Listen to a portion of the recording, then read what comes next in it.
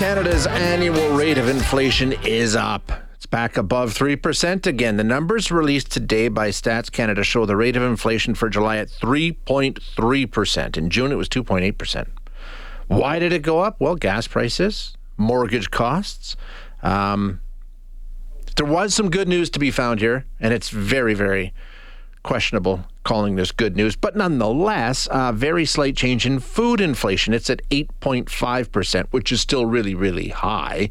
But it's a bit better than it was in June, when it was still at 9.1%. So we're seeing food prices come down. Well, no, I shouldn't say that. And it's an important distinction. Food prices are not coming down.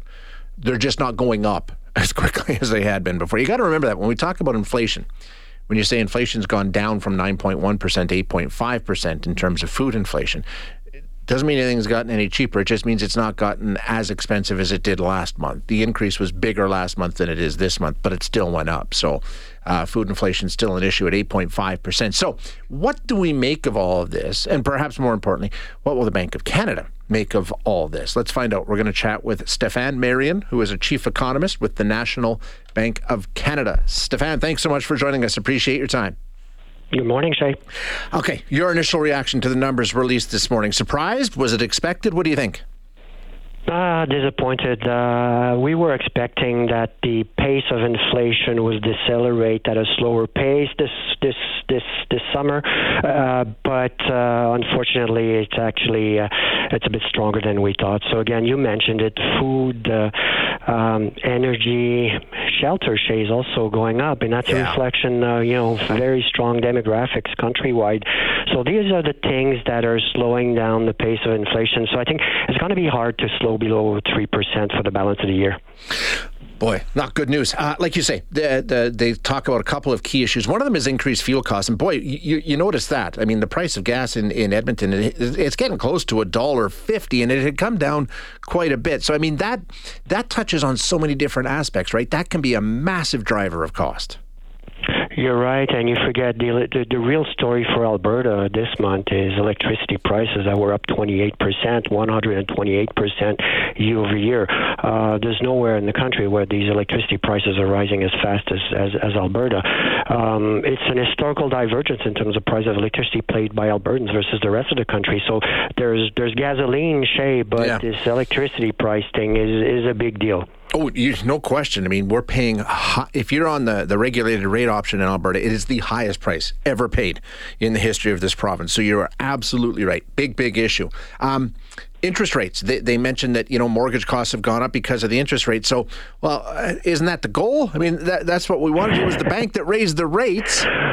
Yeah, that's the uncanny thing about the CPI in Canada. We're one of the few countries where you actually raise interest rates and actually shows up on your CPI. The other countries are not like that. So you have to, extrapolate beyond the increase in interest rates, but so when you do that, inflation is a little bit tamer, but not by much. So again, the problem from the Bank of Canada standpoint is the unemployment is still quite low. It's still putting pressure on services.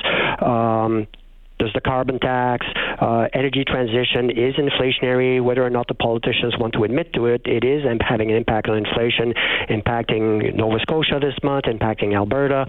So all these things put together means that it's unlikely that you're going to see interest rate cuts anytime soon. I don't think we're going to see rate hikes, Shay. Don't get me wrong. I think that monetary policy is restrictive enough, but it would be maybe ambitious to think that we're going to get rate cuts this year. Okay, we'll get more to the rate in just a second, but I want one more question when it comes to this whole interest rates and like you say, how that is one of the factors that's now increasing our inflationary rate. Is the other side working as well? Are we seeing, because I mean the whole goal is you raise the interest rates and that cools the economy.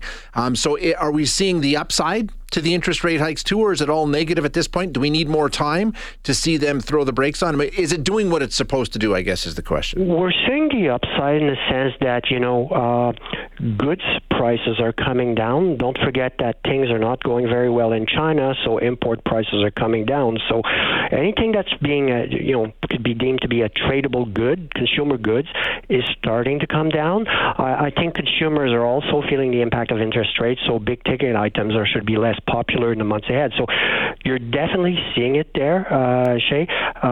Unfortunately, in terms of aggregate demand in Canada, you have to account for the fact that, the population in the country is growing at 1 million per year currently.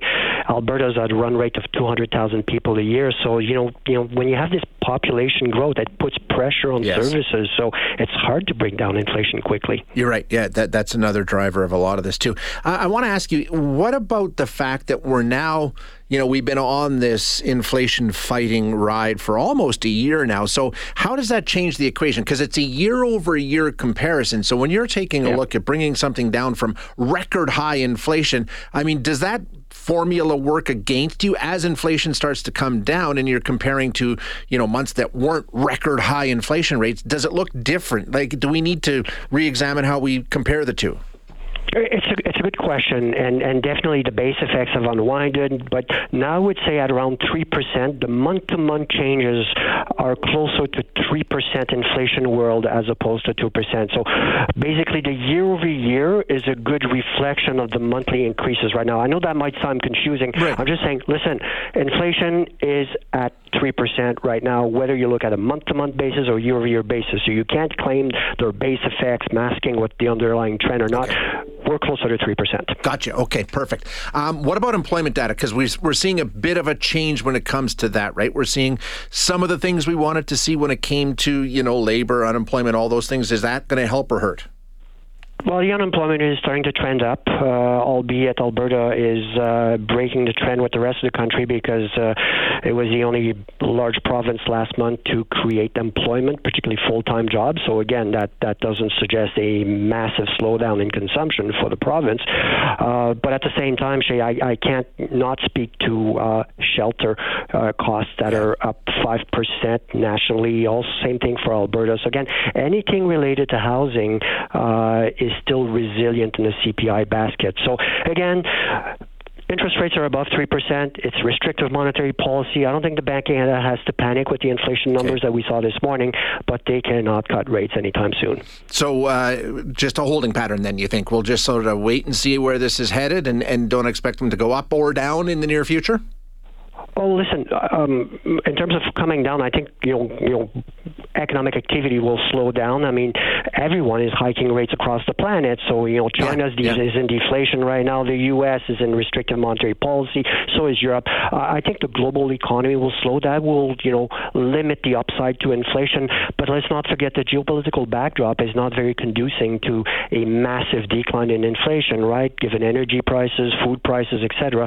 That's also a reflection of what's happening in the rest of the world. So by and large, I would say, listen, we're in a 3% inflation world for the next few quarters. Don't have to hike rates, can't cut rates. That's a story for next year. But hopefully our forecast is on track that the Bank of Canada has stopped hiking rates. And that would be good news, Jay. Yeah, no doubt. It definitely would be. Stéphane, thank you so much for being here today. I appreciate your time. My pleasure. Thank you.